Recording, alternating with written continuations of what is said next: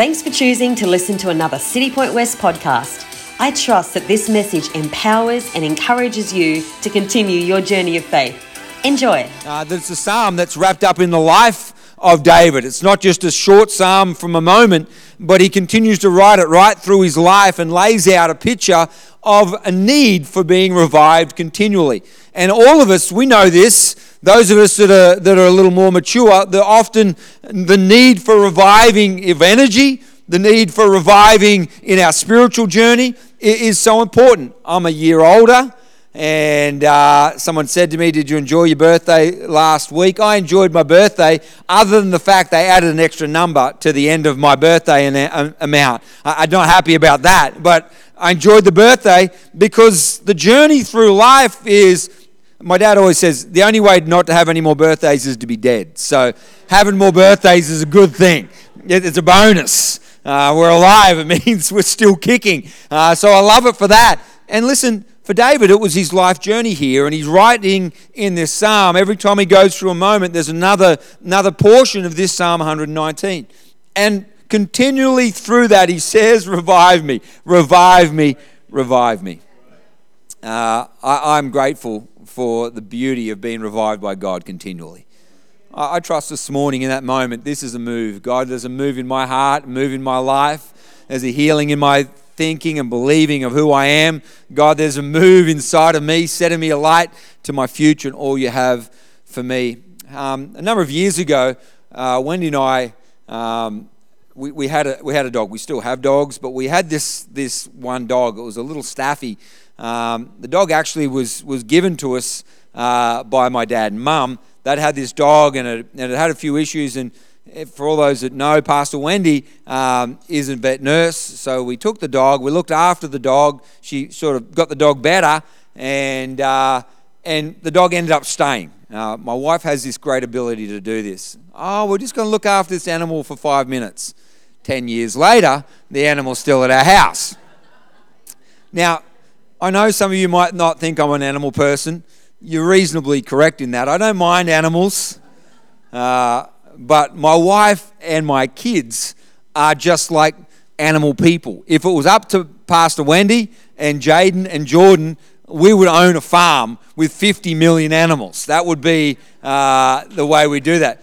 Pastor Wendy loves animals. In fact, just the other day, she messages me and says, "Oh, there's this little cat at work. It's been brought in, and I can't take it to RSPCA today. It needs to stay at our house over the weekend, and I'll take it there on Monday." You know what my reply was to her? "So we've got a new cat, do we?" That was my reply. That's the outcome of that too, in case you're wondering. We do have a new cat. It's better than Fluffy, for all those who remember the Fluffy story. Not much better just yet, because it's a kitten. But anyway, we had this dog. It was actually a good dog. I didn't mind the dog.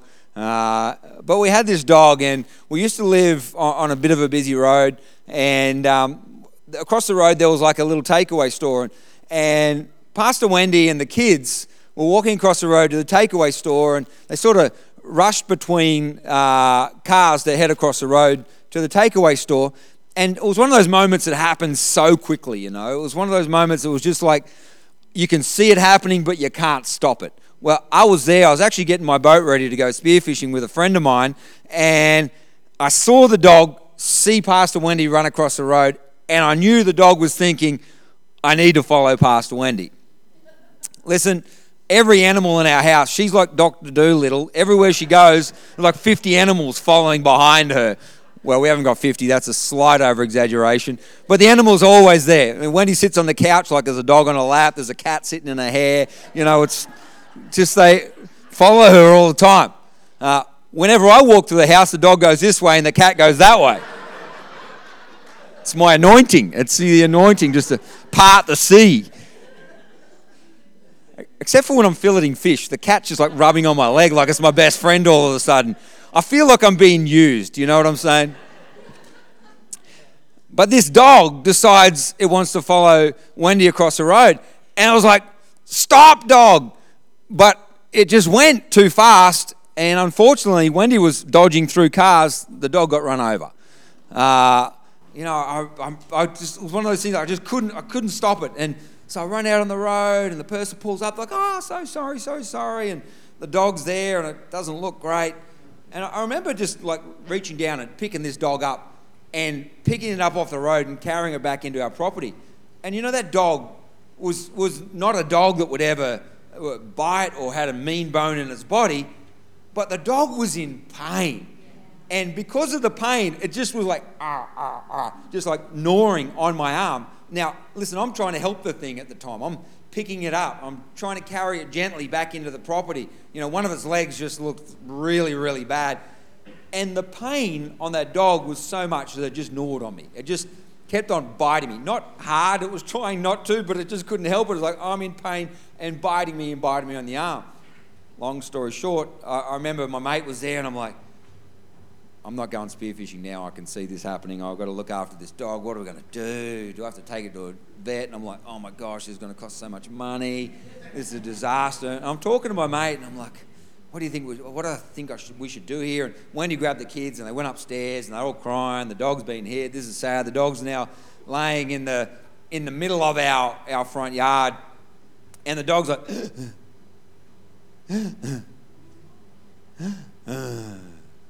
and I'm like, well, that makes it easy. Like, it died.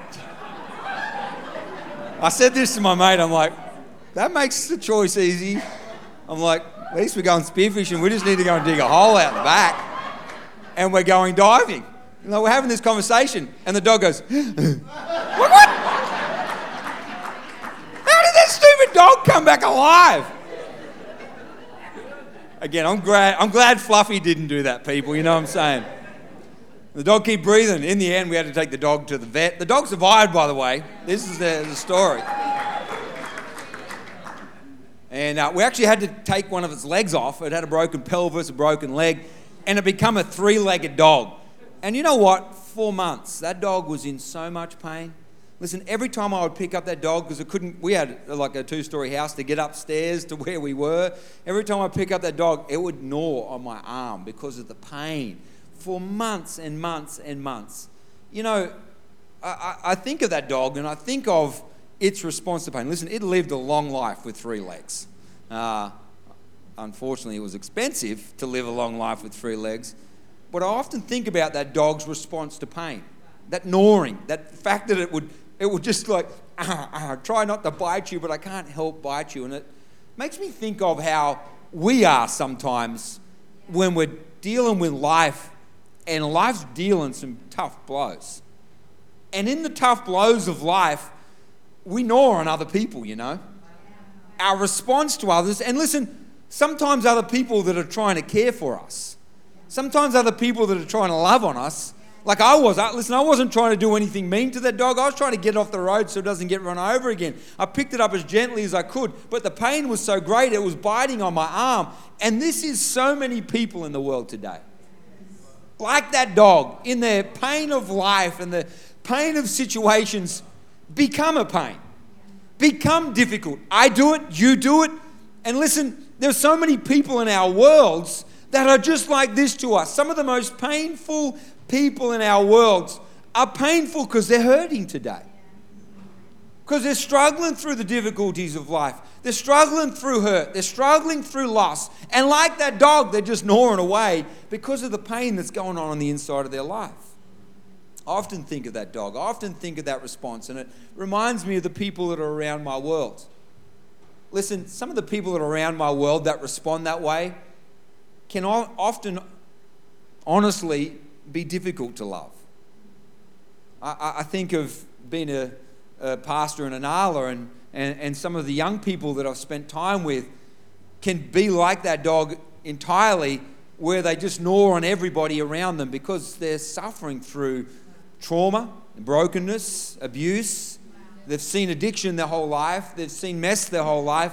And their response is to be the kid that breaks the window. Their response is to be the kid that steals your mobile phone when you leave it for 5 minutes. Their response is to be rude to you continually, even when you're trying to love on them. Those sorts of people, of which we can also be sometimes, are difficult to love. King David in Psalm 119 verse 88 makes a statement. He says, "Revive me according to your loving kindness, so that I may keep the testimony of your mouth."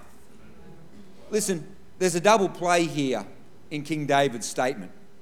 First and foremost, his first statement is, "Revive me according to the fact that you love me no matter what." He's first of all saying, revive me in the fact that I'm not always worthy of being revived. I'm not always worthy of an encounter with your presence. I'm not always worthy of an engagement with the God of heaven and earth, this wonderful, almighty, perfect God. I'm not necessarily always the one that probably should be getting that, because I'm a mess. I fail. I'm a bit prickly sometimes. I'm a sort of person that in my challenges gnaw on somebody else's arm. But revive me anyway. Engage with me anyway. It's that moment that we walk in Sunday morning. Listen, I haven't had the most perfect week. I've been hanging out the window giving people the finger when I've been driving to work, and it's been tough. I've been saying the wrong things. I've been getting angry at workmates. I've been frustrated in the situations that I face. But listen, I'm here this morning, and this is a move, revive me anyway. There's a part of this in King David that's bringing that thought. He knows that he's messed up sometimes. He knows that there's aspects in his life that are a little bit wrong and a little bit messed up and a little bit caught up with the brokenness of him and his thinking. And he knows there's been times when he's up on the roof looking over it, seeing the wrong things. He knows there's been actions that have been wrong. He knows he's caused people to lose their life. But revive me anyway because you love me. I love the heart of this, and it's the heart of our God. It's the heart of who he is in us. 1 John 4:19 says, we love him. Why? Because he first loved us. Listen, there's an aspect that we need continual revival in spite of how we act, in spite of how we walk, in spite of our failures this week. Listen, you may walk in here with no failures this week. If that's you, you're a liar. Just to be clear. Failure number one. We walk in here carrying our mess. Every one of us. Everyone. Carrying our failure. Carrying the attitude that wasn't right. The thought process that had just been dealing with our mind. Some of the actions that we did this week weren't the way we know God wants us to live. And yet we walk into here and say, God, revive me according to the fact you love me so much. I love you because you first loved me. First loved me. You loved me this week when my attitude was wrong. You loved me this week when I was saying those things that were completely against how you want me to speak. You loved me when my neighbour is annoying me and I got annoyed back. You still loved me. Revive me again unto that. But there's a double play here. There's a second aspect to this, revive me according to your loving kindness. There's an aspect of saying, revive me in love. Revive that love into my heart. Help me to love again. Help me to love somebody when love seems impossible. Help me to have love in my marriage when my marriage is feeling loveless. Help me to love and care for those around me. Help me to love my neighbour when I don't want to have anything to do with them. You know, I love the fact that Jesus always, throughout the Gospels, gives us the perfect example of love. The fact that he just continued to love and love on others and care for others. This is the beauty of what we see in the Gospel and we see in Jesus and we see in that outworking of who he is. But in John chapter 13, Jesus makes a really powerful, important statement to the disciples, and he says this, I give you a new commandment, that you would love one another as I have loved you. Listen, if you have a physical Bible, just underline that for a second, because there is some power in what he says this, that you would also love one another. By this, all will know that you are my disciples. Listen, he doesn't say this, people are going to see you my disciples because you put on your Sunday best and you go to church. He doesn't say that. He doesn't say, people are going to know you're my disciples because you put a City Point sticker on the bumper of your car. For most of you in this room, don't do that. Pastor Wendy, certainly don't do that. He doesn't say, listen, they're going to know you're my disciples because you got one of those big King James Bibles and you put it on your arm and you carry it around with you everywhere. He doesn't say that. He doesn't say they're going to know you're my disciples because you talk about City Point and you talk about Jesus wherever you go. They're going to know you're my disciples because you love one another. What an incredible statement that he lays out for the reality of how the world sees that we are the disciples of Christ. It's an amazing statement. It's an amazing reality. And I feel 2,000 years ago this was important, but today it's genuinely important. We live in a loveless society. We have a loveless community around us, have a poor understanding of what genuine and true love looks like, and the outworking of that in their world. Listen, because of the loss of the reality of love, we see a community outworking an attempt to find love in promiscuity and brokenness that comes out of that aspect of their world in their sexuality. We see people searching for love in friendship groups that only encourage us into a deeper brokenness for our life, and they're looking for love. Lost it because of families and in the brokenness of their world. And Jesus now comes and says, listen, the way the world sees the fact that you're my disciples is there is an engagement with each other in an outworking of genuine love that is so profound and so powerful that it causes an entire community to see there's something different about you, something different about that group of people, something different about who they are because they love each other and they care for each other. Listen, Jesus engaged in a love towards the community because he understood a couple of things. First, he understood that everybody was created in the image of God. Listen, even the messed up ones, Jesus understood were still created in the image of God. Even those ones that are like the dog gnawing away out of their pain at the people around them. Listen, I understand. We have a challenged community around us at times. You know, as a church, we've been broken into. You know, as a church, we've had to deal with broken stuff because of people in the community that are gnawing away at life. I get that. I understand that. But Jesus shows us that every one of those people, no matter what, the young guy that smashed the back window in twice in a week, God still loves him because he's still creating God's image.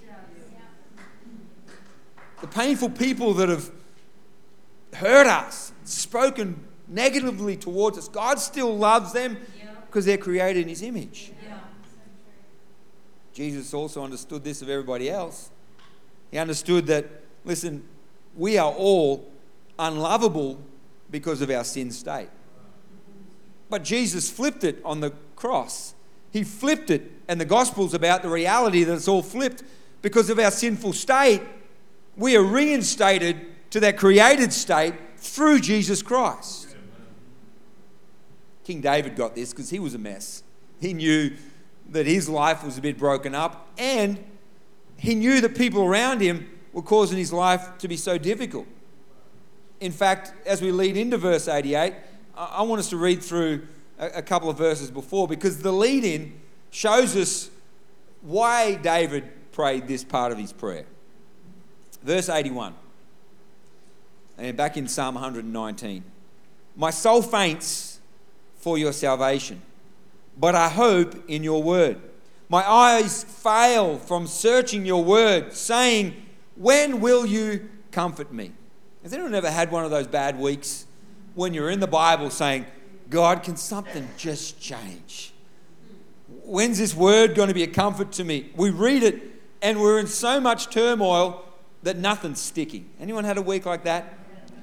I'm pressing in prayer. I need to hear your voice. When are you going to comfort my heart? My week's so tough. My month's so tough. My year's so tough. When are you going to comfort me? I love that King David has walked through what we've walked through.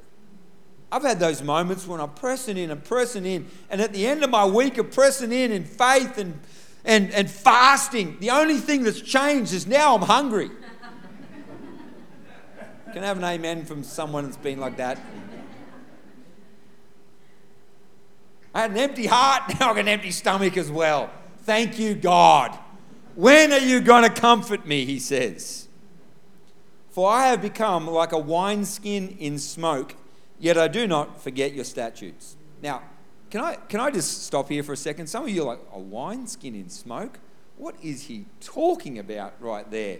Is he talking about a party that I was at the other week? None of you would say that because you're all godly men and women. Let me explain.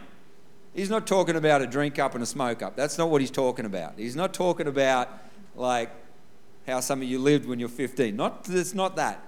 He's talking about here.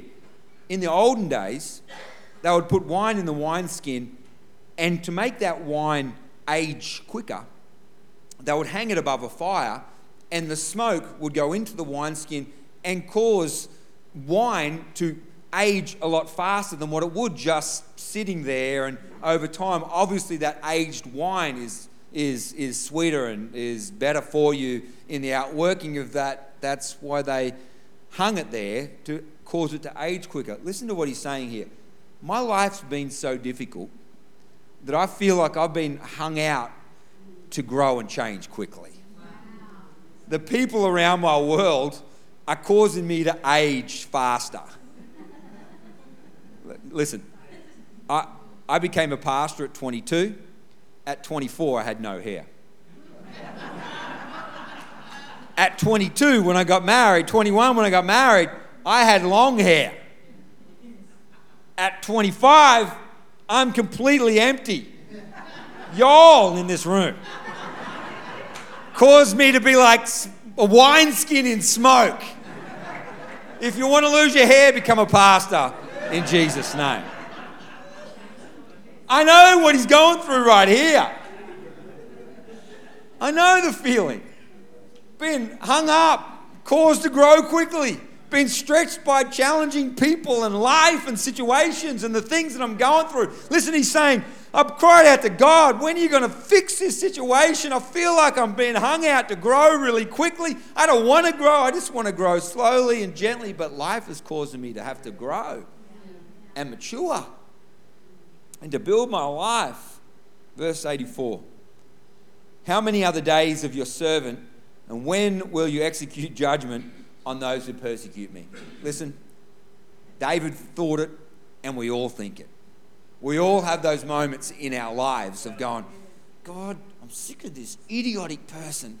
Yes, I know you want me to love them, but just for a second, indulge me here. When are you going to just come back and wipe out, smite those people, Jesus?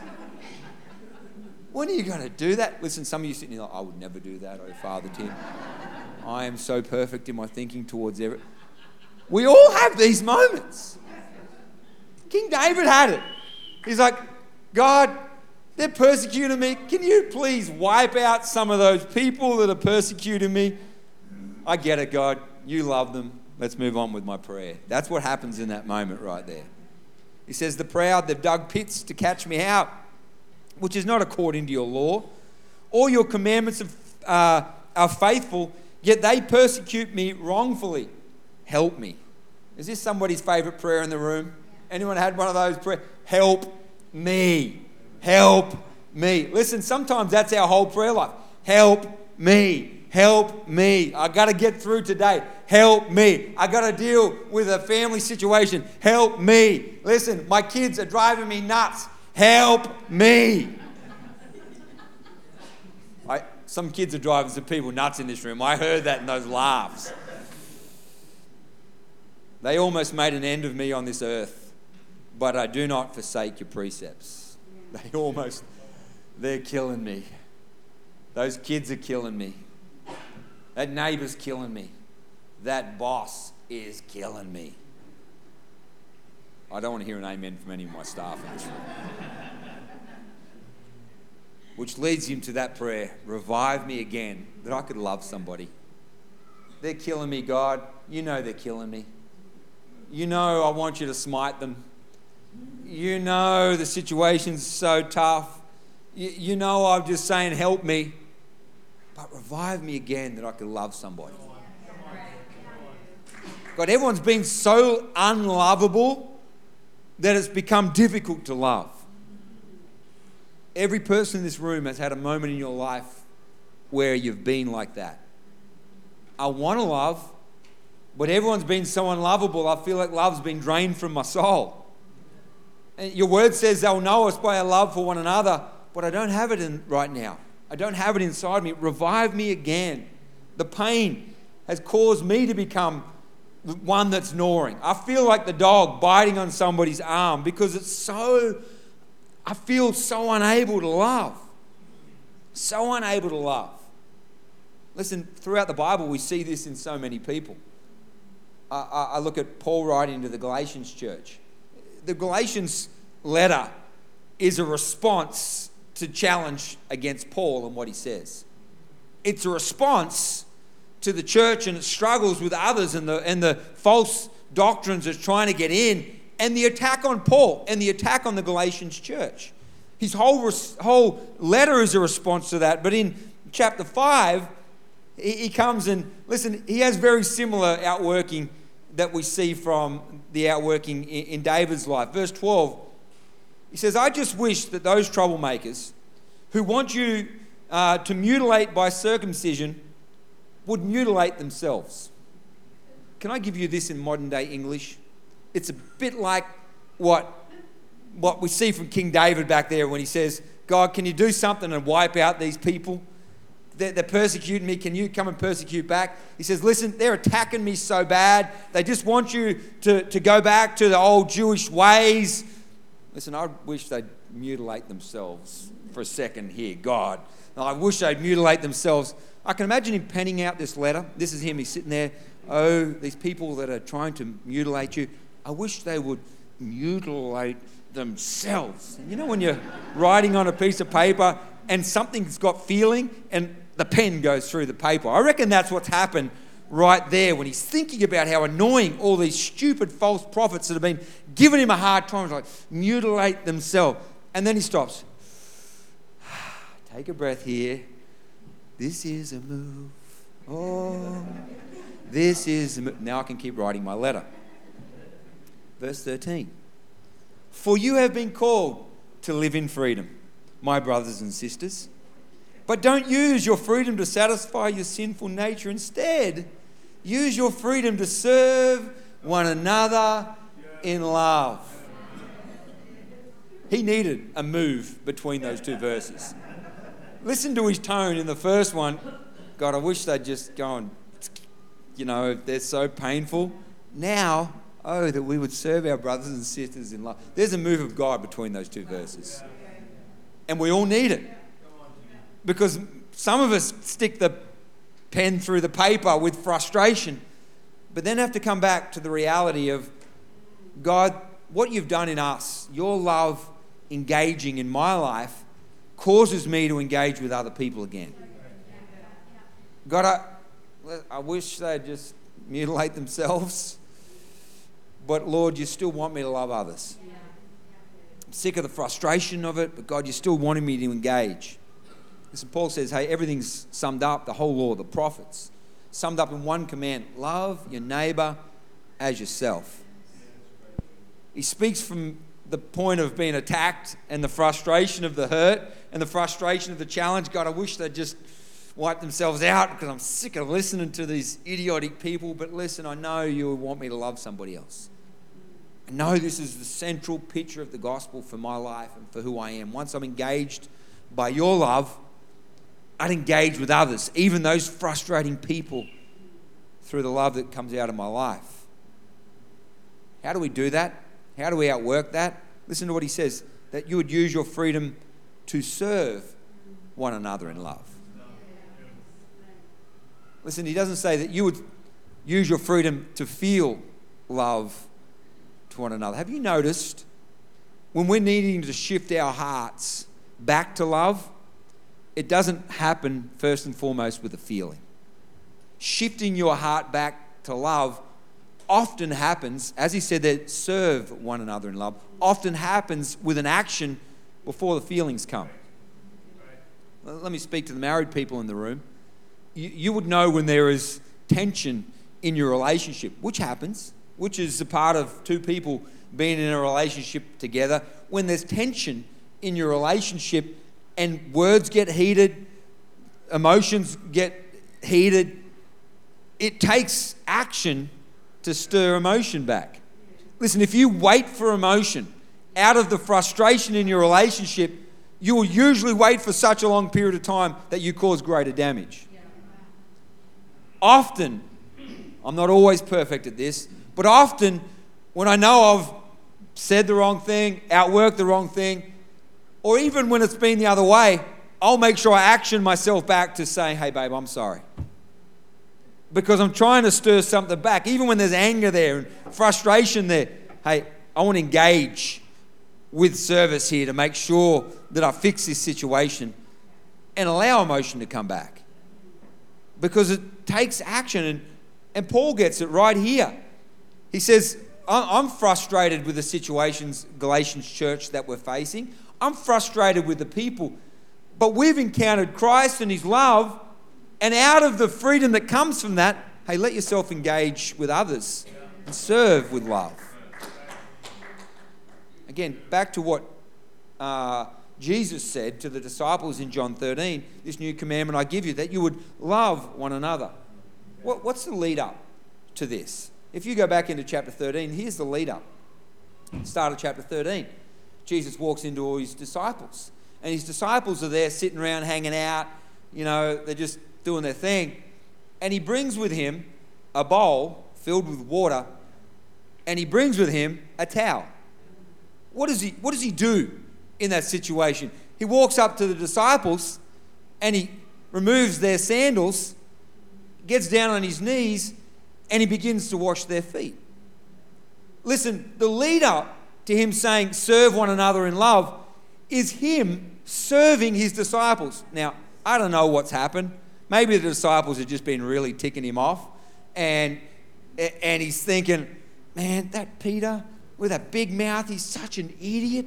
I'm sick of that guy. He's such a pain. That Thomas, he always doubts. Whenever I'm laying hands on someone, Thomas is there going as if he's going to get healed. Oh, he got healed. Who would believe that?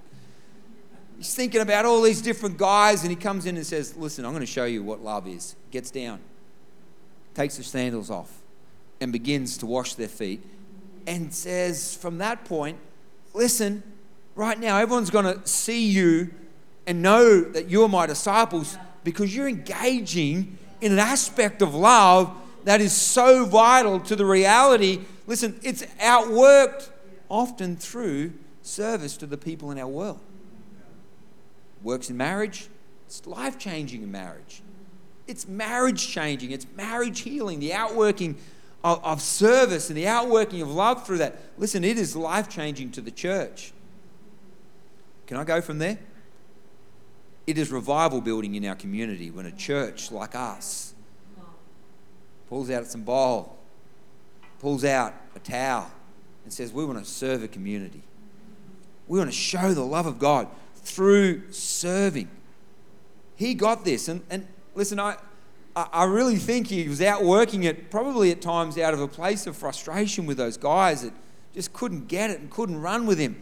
And he's trying to show them, listen, here it is. This love is outworked as we serve, as we engage, as we move with the community. The Apostle John, that recorded that in his gospel, also wrote in 1 John about how we outwork this. Verse 16, we know that real love is because Jesus gave up his life for us. So we also ought to give up our lives for our brothers and sisters.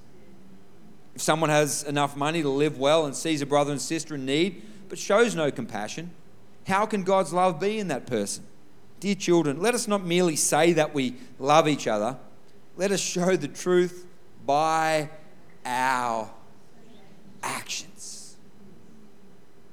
I love that we are a church of action. I love that. I just think of what we do as we continually engage with this community. Listen, I think of the generosity of our giving. Because of the generosity of our giving, we are continually, every day, we as a church are in our community here in Inala, in the western suburbs of Brisbane, and we're given food. Just this week, I know we gave away tons and tons of fruit and vegetables. I was at Marketplace yesterday alone. We gave away so much bread, fruit and vegetables, engaging with our community. I love that we are a church of action. I love that we take the Apostle John's words right there and say, hey, if we're going to have something in our hands, we do something with what we have in our hands. I love we're a generous church when it comes to our giving. Listen, I know many of you work like 6 days a week and you're here on a Sunday and you don't have time to be down helping and serving and being like the other volunteers, and your giving makes a way for the engagement in our community. Your sowing, your generosity of finance. Listen, I know you're working hard. I know you would love to be down doing that. I know you'd love to be out helping out in that way, but you can't because you're working and enabling your giving to come. That's wonderful. Thank you. I love the fact that we're generous like that. It's powerful. It's profound. It's our giving. It's huge in the outworking of this. Because doing what he says there, our actions is outworked in serving. I think the creative team, being here hours earlier, practicing, using their gifts and talents is a way of saying, I love my church. I love the people in my church. I love my community. I'm bringing my gift. I'm singing, playing a guitar, I'm playing keys, I'm playing drums. Yeah, I love Mayo. This guy loves this church and loves the people in this house so much. He's like, you know what? We need a bass player. I'm going to learn to play bass. Yeah. You know what? We need a drummer. I'm going to learn to play drums. Yeah. I love that about that guy. I love it when we bring our gifts and we serve and we do what we can. Listen, in this room, you might be here saying, oh, I've got gifts. Bring them to the house. Serve. Finance, bring it to the house. So powerful. When we come to being revived to love,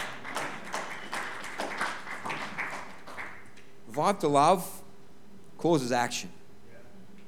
Causes us to be actioned. Causes us to move. Listen, in spite of the unlovable things around us, that would still love, would still be activated. Come on, let's pray. I know this message will keep speaking to you as you continue your day. So for more information about City Point West, jump on citypointchurch.com or follow our social media accounts, Instagram, City Point West, or our Facebook, City Point Church West. Have a great day.